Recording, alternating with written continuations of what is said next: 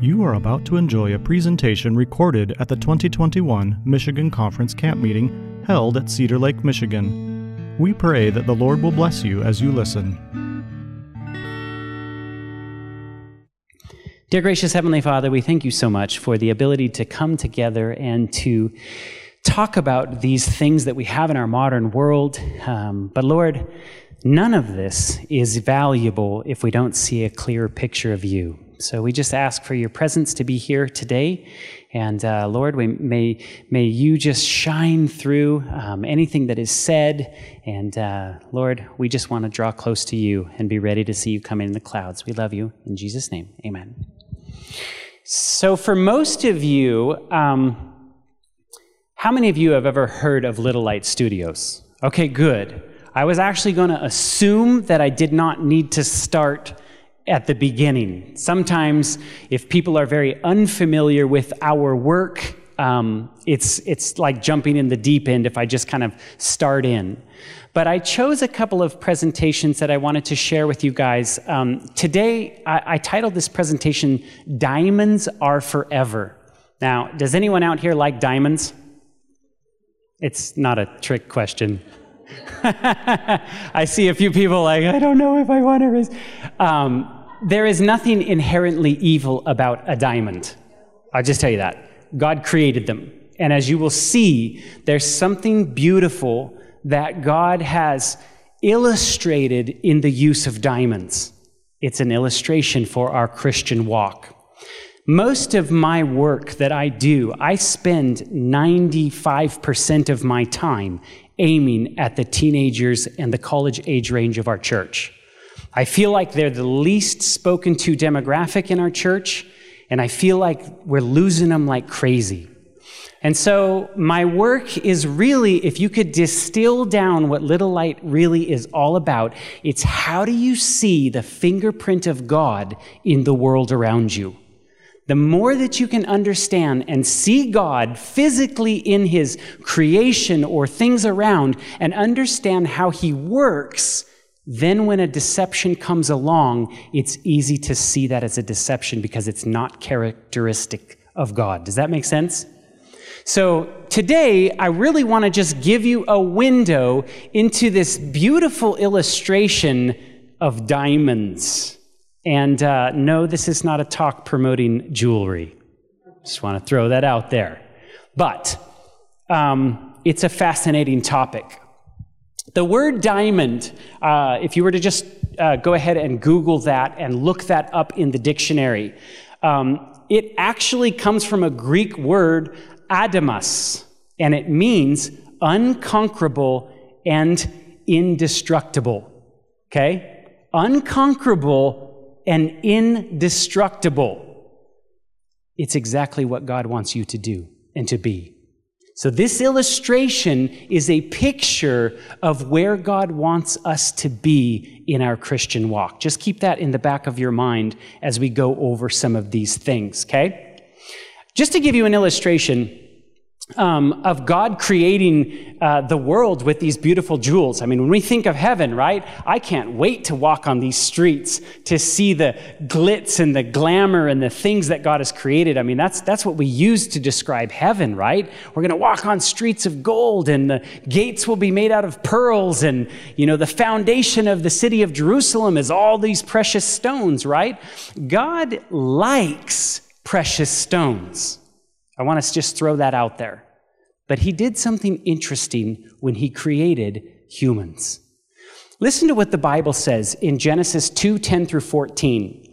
When the river flowed out of Eden to water the garden, and there it divided and became the 4 rivers, the name of the first is Pishon, and the name of the one that flowed around the whole land, Havalia, where there is gold. And the gold of that land is good, and the bdellium and the onyx stone are there. And the name of the second river is Gihon. Forgive me if I'm mispronouncing these. It is the one that flowed around the whole land of Cush, and the name of the third river was Tigris, which flows to the east of Assyria, and the fourth was the river of Euphrates. So here in Genesis, that was chapter 2, verses 10 through 14. Here God is describing what the land looked like. Did you know that there was actually precious stones laying all around the land? Did you know that? It was actually on the surface of the ground all over. And I want to share something with you. Listen to this. Great Controversy, page 81. The precious wood and stone, silver and gold that had made rich and adorned the world before the flood, which the inhabitants had idolized, was sunk beneath the earth at the flood. So this is a picture of when God created the world, there was beautiful things laying all around on the ground, yet when he bent down and he created and formed man out of the ground, why didn't he use stones to put on you? You ever thought of that? Why did God simply make you out of the dust of the ground when he had the access to all these precious things? Because clearly he's not against stones. When he created Lucifer, listen to what Ezekiel 28 verse 13 says. You were in Eden, that garden of God. Every precious stone was your covering. You see, God created Lucifer as the most beautiful, crowning thing of his creation, and he literally put stones in him. Listen to what Ezekiel says. The sardis, the topaz, the diamond, the beryl, the onyx, the jasper, the sapphire, the emerald, the carbuncle, all and crafted in gold were your settings and engravings. And listen to this very carefully. On the day you were created, they were prepared. That's what the Bible uses, the word prepared. When God created Lucifer, he placed these stones in him. He prepared them. He fashioned them just like a jeweler, and he put them on the outside of him, and he made him extremely beautiful. Why didn't he do that with you and me? Because of exactly what happened. Lucifer looked at himself and he said, wow, look at how amazing I am. And so God was illustrating something very important when he made you and me. He made us out of the dust of the ground, and he said, the value of you is not what's on the outside of you. Very important point. The value of you is that you are made in the very image of God, the very character of God. That's your value. Does that make sense? And don't you find it interesting that in our day and age, since creation, we've been trying to pick up these stones off the ground and we've been trying to put them on as our value. Isn't that interesting? God is not against stones. He's not against diamonds. He's not against jewelry, but he was doing something very special with you and me. When he created us, he wanted us to know that our value is not on the outside. It's what's on the inside. So I want to give you a little window into this very interesting substance called a diamond. If you actually look at the value of what a diamond is to us in terms of gold. If you had a pound of a diamond versus a pound of gold, that diamond would outweigh that gold by miles. It's a much, much, much more valuable substance than we have gold. And, we always talk about the gold standard or gold is this, and then we kind of compare everything to gold. But in reality, the diamond is a very, very, very precious and expensive thing. But what do we like about diamonds? Why do we like them? There's 4 things that it takes to make a diamond. And those 4 elements are the way that a diamond is created. The first one is carbon, okay? Almost everything that is living is made of carbon, right? Carbon, they call it the building blocks of life. Heat is needed to make a diamond. Pressure is needed to make a diamond, and time. So I want you to keep these 4 elements in your mind: carbon, pressure, heat, and time. Those 4 things are what create a diamond. And remember, we're talking about this for the simple illustration of a diamond being an illustration for your Christian walk. Okay? I want you to think about this. What do we need in our Christian walk to shape us? pressure, heat. There's some things here that are interesting illustrations.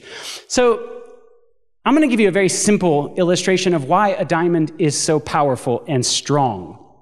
And of course, if you're into organic chemistry or molecular chemistry, this is going to be a very simplistic view of what it actually is. But what makes a diamond very, very strong is the way that those carbon molecules form together. They actually form in a lateral way to the other carbon molecules, and they also form vertically in a perfect, formation. It makes it very, very strong. The difference between a carbon molecule and a piece of graphite, something that you would write with your pencil, it's actually made out of the exact same substance. Graphite, there's nothing different with graphite as there is with carbon, except for the way that they bond to each other. Graphite will only bond laterally. It will not bond vertically. And so I want you to think about this, because when we, as Christians, think about everything around us in this bond between our human counterparts and bond this way with God and us, it's an extremely strong substance. When we don't bond this way and we only bond with each other, we are a very weak substance. Listen to this. This is quite fascinating. I find it very interesting when you look at nature. You can simply observe how God created things, like music. I'm fascinated with music. Why is music so impactful to all of us? What is it that we really like about music? You see, you get this group of people that come up here with all sorts of different sounds and instruments, right? And they all play together, and it's that playing together that makes something beautiful that we go, we like that. And the way that those sounds work together, the rhythms that they work together, or the order that those chords are put in, we like that, right? Music is another extension of how heaven works. We're all different. We all work together, and when we work simultaneously together, we make beautiful music. Does that make sense? And it's very interesting. Those of you that are musicians in the room, music theory is fascinating to me. When you start studying augmented chords and dissonant chords and things that don't resolve into each other. You know how you hear a song and you've never heard that song before, but you can hear where it's going. Your mind is anticipating those notes, and you want it to resolve into a way. And when it doesn't resolve, it actually causes a little bit of a fringe. Have you recognized that? And you know what's very fascinating to me? I kind of did a little study on music and chords and things. Did you know that a police siren is tuned to a dissonant sound? That ear actually creates a tension in you, and they do that purposefully. Did you know that? The reason why we like this music to work together is because it's really a little window into heaven. And so when you look at the creation and you say, this is how this element works, like a symbiotic relationship between a bee and a flower, and they both work off of each other, that's very like how heaven works, right? We all work with each other. What if the bee went, you know what? I don't really want to work with the flower. What happens to the creation? It falls apart. So the reason why carbon is a building block of all of life is carbon actually has something that's very unique about the molecule. It likes to share its electrons. And that's what makes it bond well with other things. And that's why it's this very nice substance. They call this the covalent bond, where four different atoms, it starts to share with everything. And isn't that a symbol of how God actually wants us to live, right? It's through that selfishness and those things that basically, I'm not going to share my stuff, and the whole system starts to break down from there. So listen to what the Bible says in Genesis 11, verses 6. And the Lord said, behold, they are one people. This is when God came down and he was observing the Tower of Babel that the people had built. And he said, they all have one language, and this is only the beginning of what they will do. There is nothing that they propose to do that will be impossible for them. The implication, if they work together. You see, the devil recognizes this.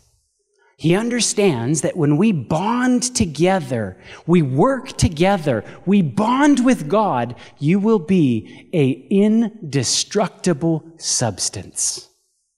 And I find it very interesting when you look at a diamond. This is the reason for its strength. You know, Jesus, when he was here with his disciples, how many of you have actually seen the Chosen series? Anybody seen this? Isn't that kind of fascinating? You know, I'm very leery of any kind of media production that someone will do, especially if it's about Jesus. Like, that's the one thing I don't want people messing with, that picture in my mind of who Jesus is. I remember I watched the whole book of John, you know, the one that's like word for word of John, right? And then they have the other one that's like Matthew, and it's word for word of the Bible. And I can remember when I first started working in ministry, I pulled out my Bible and I was like, I'm going to see where these guys are erring. It was word for word. But something struck me when I watched that. John, to me, as he was walking around, you brood of vipers and this and that, the actor portrayed Jesus in a way that I did not picture Jesus while reading the book of John. Did anybody else have that experience? It was a little bit more on the harsh side. And when you read the book of John, it's a very loving approach, and he really drew out this picture of God that was a very loving picture. And so the way that actor portrayed Jesus, I couldn't get that out of my head when I would read the book of John. I would see this particular actor's presentation of it. Now, I'm not saying this to like scare you off of The Chosen. I think I've been blessed by that. My family's watched that. We've had a lot of discussions about that.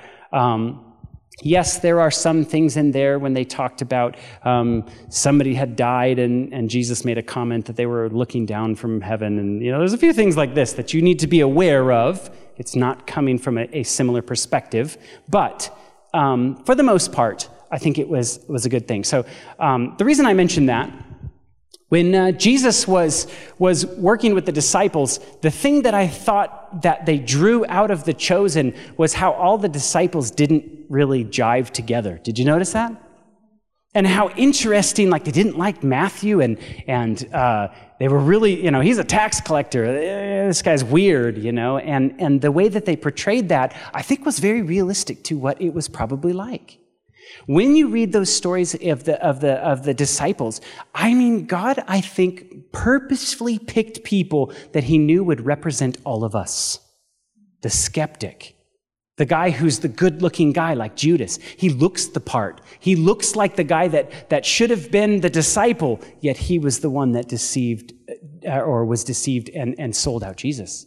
So, you know, when Jesus prayed in the very end of John 17, verses 20 through 23, says, I do pray that these alone be also for those that will believe in me through their word, that they all may be one, as you, Father, are in me and I in you, and that they may also be one in us, that the world may believe that you have sent me.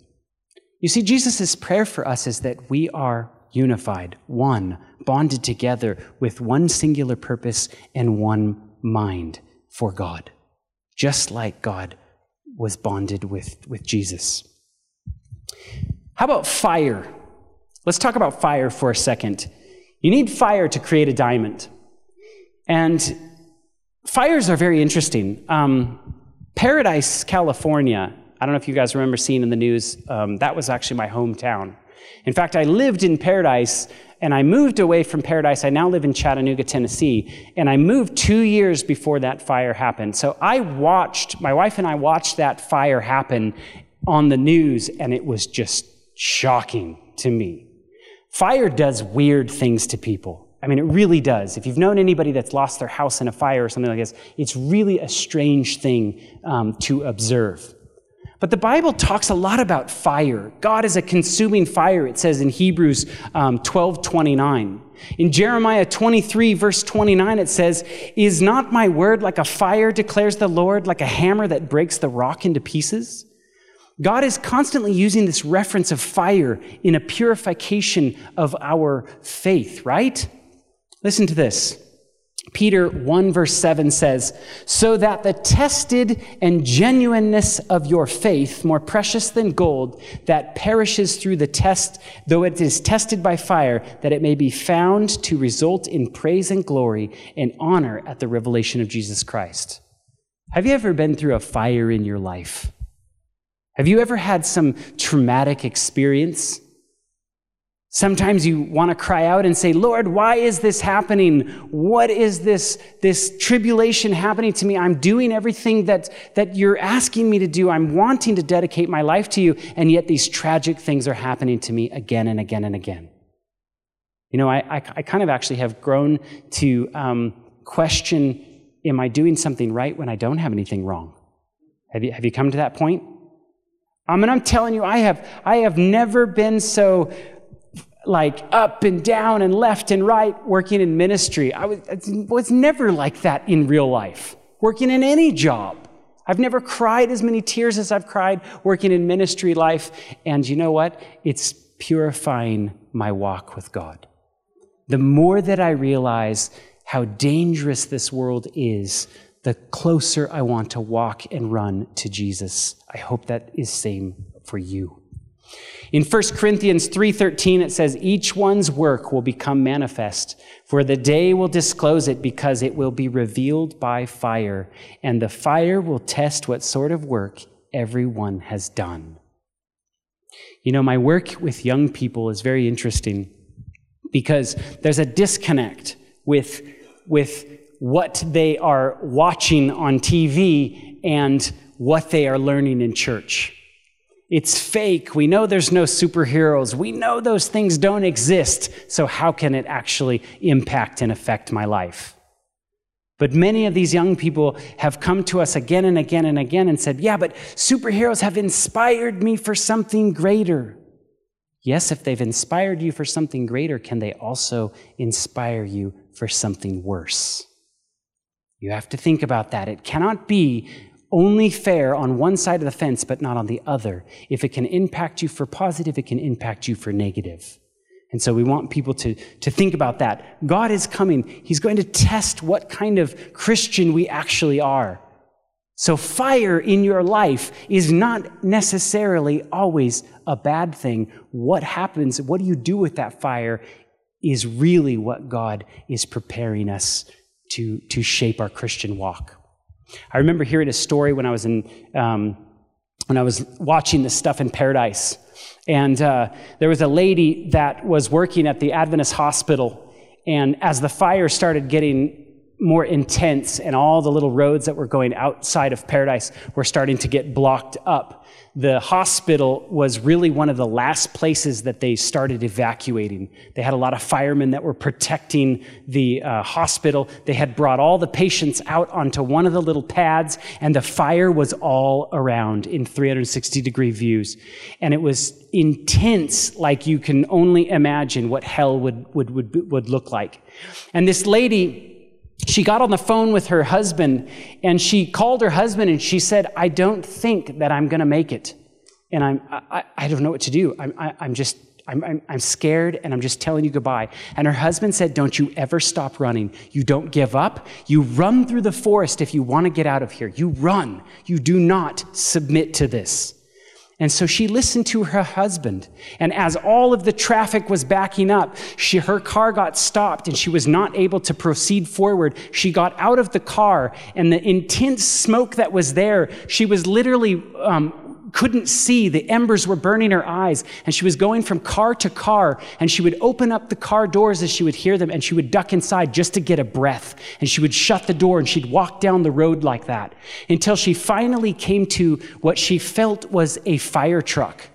And as she got in the front of the fire truck, she said, "Oh my goodness, this is a fire truck." And she started screaming, and the firemen jumped out of the truck. And as she got in the truck, they had fire blankets on all the windows.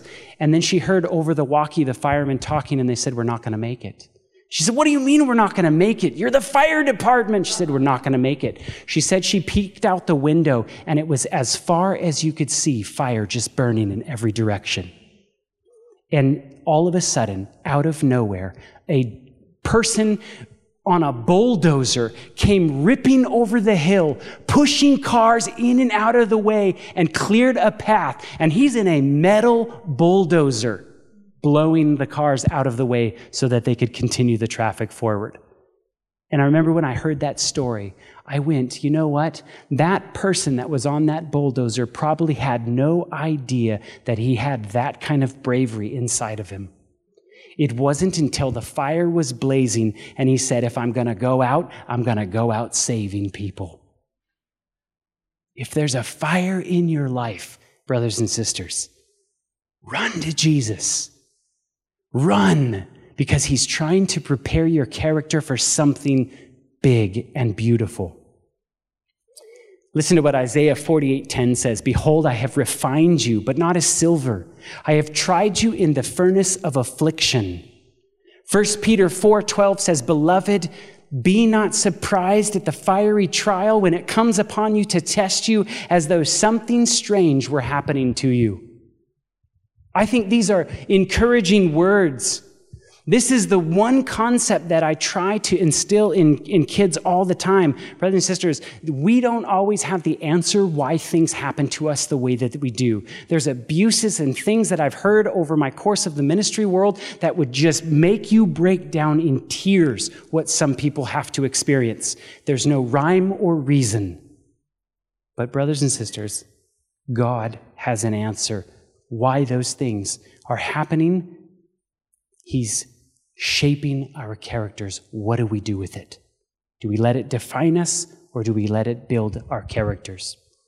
Pressure is another thing that creates a diamond. You need an incredible amount of heat that produces it to be pure, but pressure also plays a big part in that.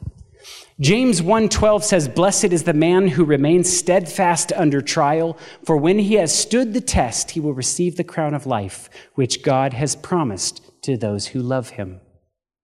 Pressure is one of the things that we should experience if we are truly walking in God's ways. In fact, if I understand what's happening in the end of the world, and the reason why I'm starting out this week with talking about this subject is because as we kind of progress through the week, brothers and sisters, it's about ready to get strange. Are you ready for this? I'm not kidding. Are you ready for this?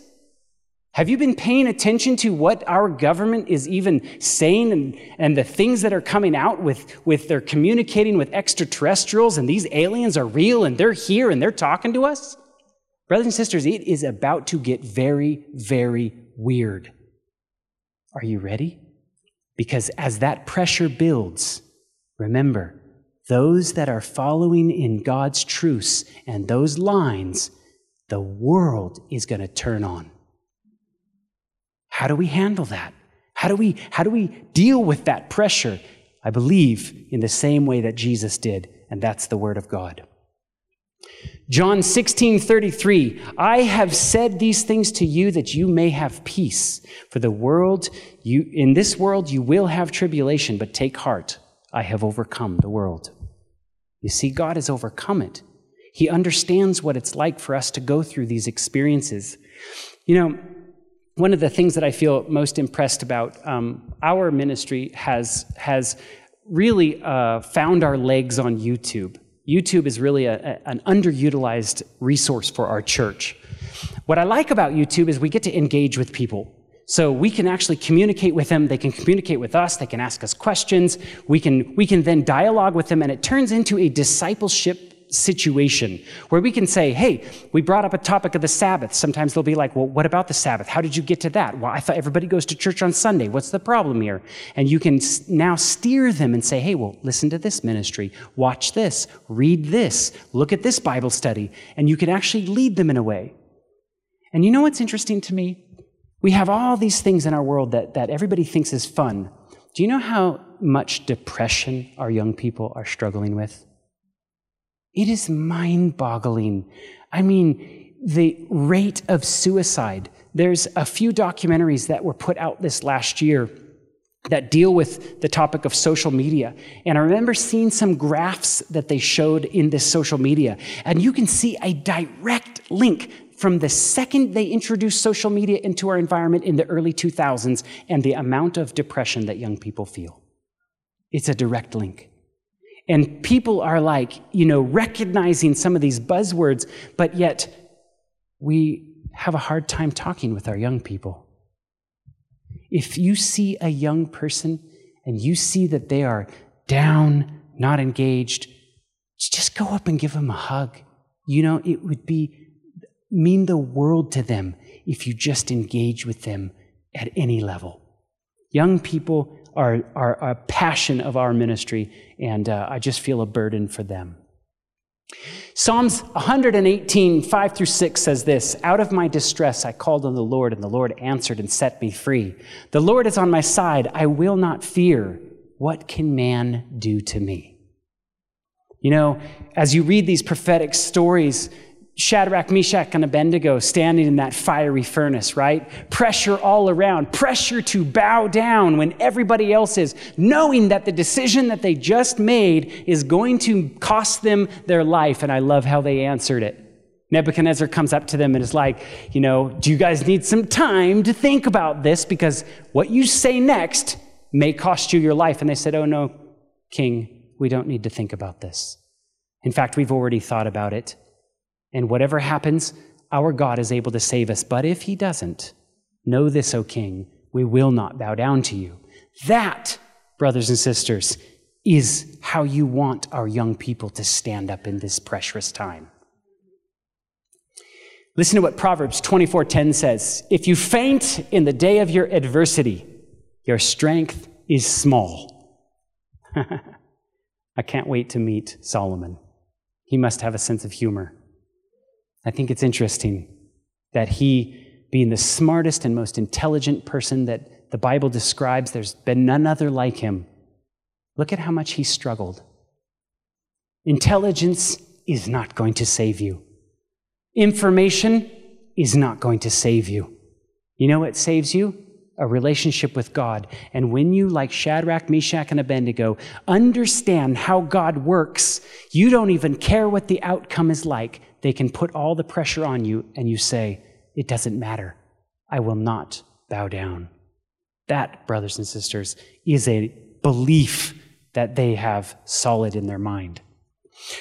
Listen to what another angle of how a diamond is formed is time. You have to have time. So you need fire, you need pressure, you need carbon, and the last element is you need time. It takes an amount of time for this to happen. Colossians 1:10 says, "So as to walk in the manner worthy of the Lord, fully pleasing to him, bearing fruit and every good work, and increasing in the knowledge of God." I'm speaking to you young at heart, but maybe perhaps elderly in the room. The more that you draw close to God, do you have the realization that the less you actually know? I'm constantly coming to that realization. That the more that I engage with God, the more that I dig deep, the more I pull that shovel out and I just keep going deeper and deeper, the more I'm sitting there going, "Oh wow, oh wow, oh wow." Like those four beings that are around God and all they can utter out of their mouth is, "You are holy, you are holy, you are holy." Have you ever wondered about that? Like that's all they say, "You are holy," continually, right? You have nothing else to say? Think about this. What if they were getting a fresh revelation of God every 5 seconds? And their mind is going, "Oh, wow, oh, wow, oh, wow. God, the best place to be is right next to God. And the only thing that you could utter is, 'Oh, wow, you are holy and amazing.'" The closer you draw to God, it takes time. It takes time to develop that, but you should ever be increasing in that knowledge with God. Psalms 34:13 and 14 says, "Keep your tongue from evil and your lips from speaking deceit. Turn away from evil and do good, and seek peace and pursue it." I like this verse for this reason. If you simply listen to some of the things that David said, and you apply that to our modern world, right? Seek things that are good, wholesome, pure, those kind of things, right? That throws out 95% of our modern movies, right? Why are we so attracted to darkness, evil? If you don't watch movies or television for a while, and it's been a while since I've sat down and watched anything mainstream, and it's like you watch 2 seconds of it, and you're like, whoa, this is so dark and evil. Have you noticed that? The more that we focus on things that are good, I would implore you to listen to this advice and turn away from things that are evil and pursue things that are good. 1 Timothy 6:11 says, "But as for you, O man, flee from these things. Pursue righteousness, godliness, faith, love, steadfast gentleness." If you simply listen to that advice, it would steer you clear of many things that we have in our world that would distract you. 1 Timothy 4:7 says, "Have nothing to do with irreverent, silly myths." Have you ever heard that verse before? Well, there goes all your superheroes, right? Right out the window. Have nothing to do with those silly myths. Rather, train yourself in godliness. Things that God is like. Things that would impress you to be like God. I have a simple illustration. I remember reading a study one time that was in Time magazine. They did a 10-year study on celebrity worship. And in fact, they followed all these people that would follow these celebrities through and through. They would read their articles. They would buy their magazines. They would watch their movies. They would obsess over these people. And the one thing that came out of this 10-year study that they did was that the more that you focused on that celebrity, the more you were able to take on their characteristics in yourself, and you would be just like them. I find that very fascinating because you know what? The more you focus on Jesus, the more you read about him, the more you want to know him, the more you see how he works, the more you study the things that he's created, the more you appreciate him and the more you want to be like him. If we can honestly say, I spend more time watching this movie or playing this video game or anything else, we're going to be more like that thing. Does that make sense? Here's something that's interesting. I kind of wanted you to see this. As I was looking into diamonds, I found it very interesting. There's a website. I was curious, how is a diamond determined its value? Like, what actually makes this a valuable substance? And there's a website that they're basically judging all of this from, and it's called the GIA, G-I-A. And it's a standardized way for them to determine the value of this rock. And so that if everybody's on that page, then they're basically having a universal way to determine this value. That's what the purpose of having a system like this is. And listen to this. I found this just very, very fascinating. It says right on the front page of the website, every diamond is unique. Every diamond. There are not two diamonds that are the same. I said, that's interesting because we humans are all unique, right? So look at some of these interesting parallels. Romans 12, 4-5 says, as we are all one body, we have many members, and the members do not all have the same function. So we, through many, are one body in Christ and individually members of one another.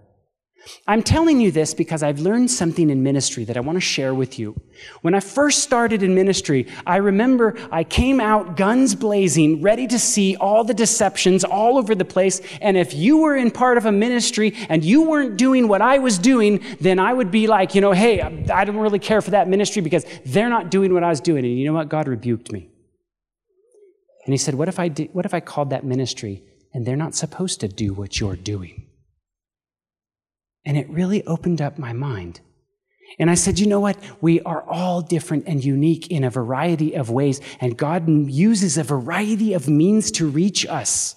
And maybe something that worked for you will not work for you, and vice versa. And so who am I to say exactly how it's supposed to be done? I had a guy that called up our ministry, and he had seen one of our projects on superheroes. And so he called up our ministry and he said, hey, I have a podcast and I'd like to interview you on my podcast about superheroes. I find it very fascinating, the research that you guys have done. And I'm actually a big fan of superheroes, and I wonder if you'd come on and talk about it. So I was like, sure, I'll do that.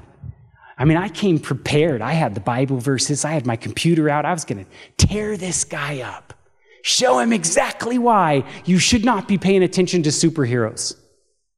And as we started the podcast, he asked me, so how did you get into this? And so I launched into this big old story. Oh, I was part of Hollywood. I worked there for 10 years. I saw all this evil, blah, blah, blah, blah. And God woke me up and brought me to this point, and that's why I have this view that I have. And so he went around and he kind of shared with each of us that were on the podcast, and then it was his turn. He's wearing a Spider-Man hat, by the way. So I'm like, yeah, I'm gonna give this guy some information, right? And he goes, I'll tell you what, Spider-Man saved my life. He said, and he pulled up his hand, and he had a withered hand. And he said, when I was 2 years old, I had a stroke, and this side of my body does not work.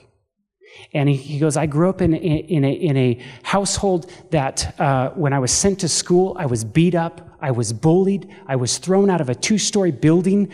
Literally, I hated every ounce of my body. I could not stand that I was even existing. And when I was in high school, I was ready to commit suicide. And on the day that I was going to do it, I was looking at a comic book, and I saw Spider-Man, and I saw Jesus in Spider-Man.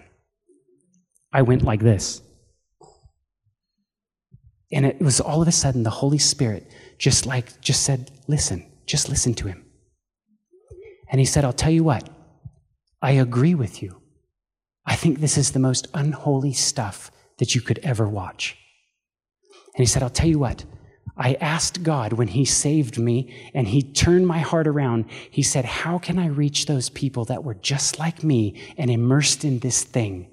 And he said, I want to go to these comic conventions and talk to these kids that would never click on your video and watch your YouTube channel. And I want to show them Jesus from this context. And he said, I don't want to encourage them to watch it. I just want to use it to reach people for Jesus. And I just went, Lord, rebuke me. Lord, have mercy on me. It's not the way that I would ever encourage anybody. I would never tell somebody to start a ministry that does this. But he had a point. He was able to reach people that I could never, ever reach. And since then, I've just backed up and I said, I can share my perspective with you, but it's the Holy Spirit that needs to convict you. And I just encourage people all the time. If you see a ministry that says something different or contrary to you, as long as it's biblically correct, I mean, I'm not talking about if they're way erroneous or off.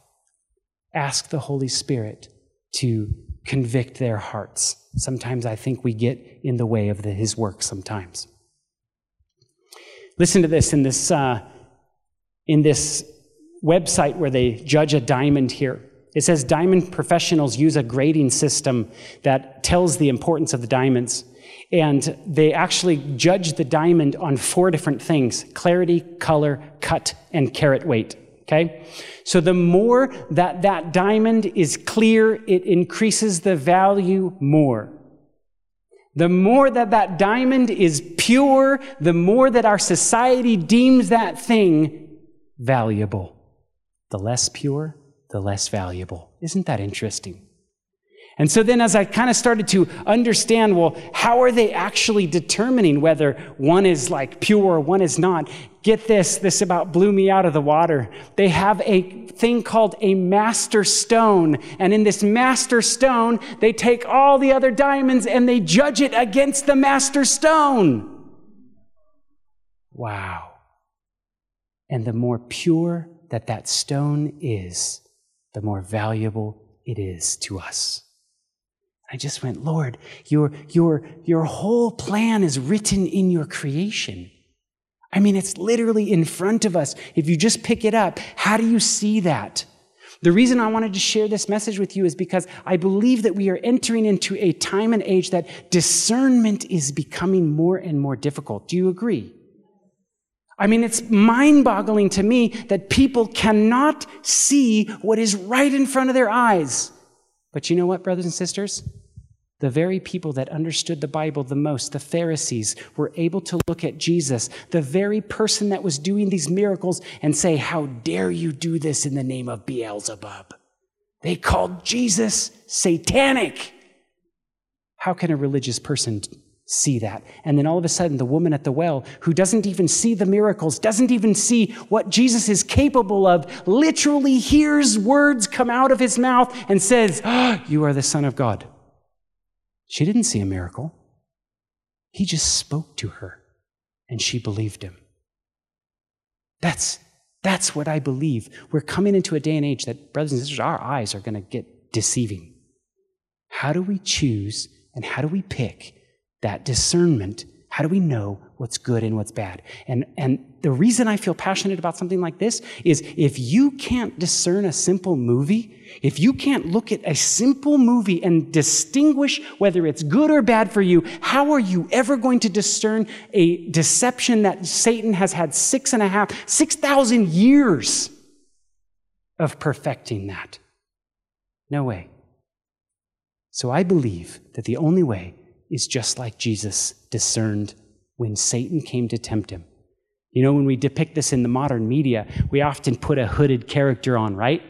That's how we display it. And we have this character that's snaking through the area and being like, so do you want to turn these stones into bread? No way, it wasn't like that. He showed up as an angel of light. In fact, Jesus had not recognized him immediately until he spoke, if you are the Son of God. And then Jesus went, hold on, back up in the story. He just heard the voice of God say, if you are the Son of God, this is my Son who I'm in well pleased. Jesus understood and knew if this person was from God, he would have known that God affirmed him, and he all of a sudden said, I recognize you. I know who you are. That level of discernment only comes from knowing the Word of God, studying what the master stone is like.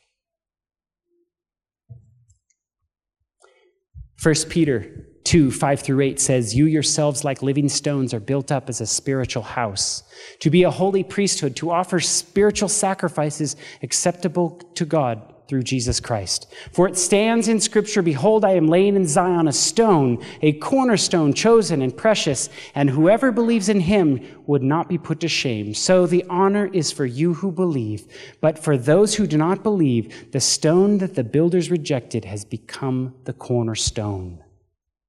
You see, that stone that we are to compare everything to, we don't want to be caught rejecting that. And I don't believe that the Pharisees were ignorant of who Jesus was. Remember when the three wise men, I don't even know if it's three. We always say three, right? When the wise men showed up to Herod and they said, who is this? Where is this king that is supposed to be born? Those religious rulers of the day, they went straight to scriptures and they said, oh, he's supposed to be in Bethlehem around this time. They were not ignorant that there was something amazing that should have happened around this time. Listen to this Bible commentary. God spends time on jewels. We are God's workmanship. The value of the human agent depends wholly upon the polishing that it receives. When the rough stones are prepared for the building, they are to be taken into the shop, hewed and squared, and the process is often sharp as the stone is pressed down upon the wheel. But the rough coarseness is being removed, and the luster begins to appear. The Lord spends not his time upon worthless material, only his jewels are polished after the similitude of a palace. Every soul must not only submit to this work of the divine hand, but must be put to the tax every spiritual sinew and muscle, that the character may become more pure, in the words more helpful, the actions of God can approve. You know what's very interesting? As we're closing here, I want to read this to you. You know why a diamond is attractive to us? Do you know what the actual real reason is? The more that it's cut, the more that it's polished, the better it can reflect the light. Do you know what it's doing with that light? You know why we always look at a diamond and we go, "Oh, it's so pretty, it's got all these colors." What does Jesus look like? He has the rainbow over him. You know what happens when you shoot white light through a diamond? A rainbow appears. Brothers and sisters, our purpose is to become pure. In fact, our purpose is to be in the hands of God, to allow him to cut off those things that make us rough, those things that make us impure. And the more cuts that he makes, the more brilliantly we will reflect his light. The diamond in and of itself does not emit light. It reflects it. We are supposed to be those stones polished after a similitude of a palace. That is why I believe so strongly in not engaging in evil media. Let's bow our heads. Dear gracious Heavenly Father, Lord, we want to be in your hands, your workmanship that produces those beautiful stones. Lord, we want to become the most hard and indestructible substance. Though the world fall around us, we may stand aright. So, Lord, teach us in this day and age how to keep our eyes on you so fully that the things of this world will grow strangely dim in the light of your glory and grace. We love you. In Jesus' name, amen. To listen to more of these presentations, you may visit the audio archives at misda.org/audio2021 or search for Michigan Conference Campmeeting wherever you get your podcast.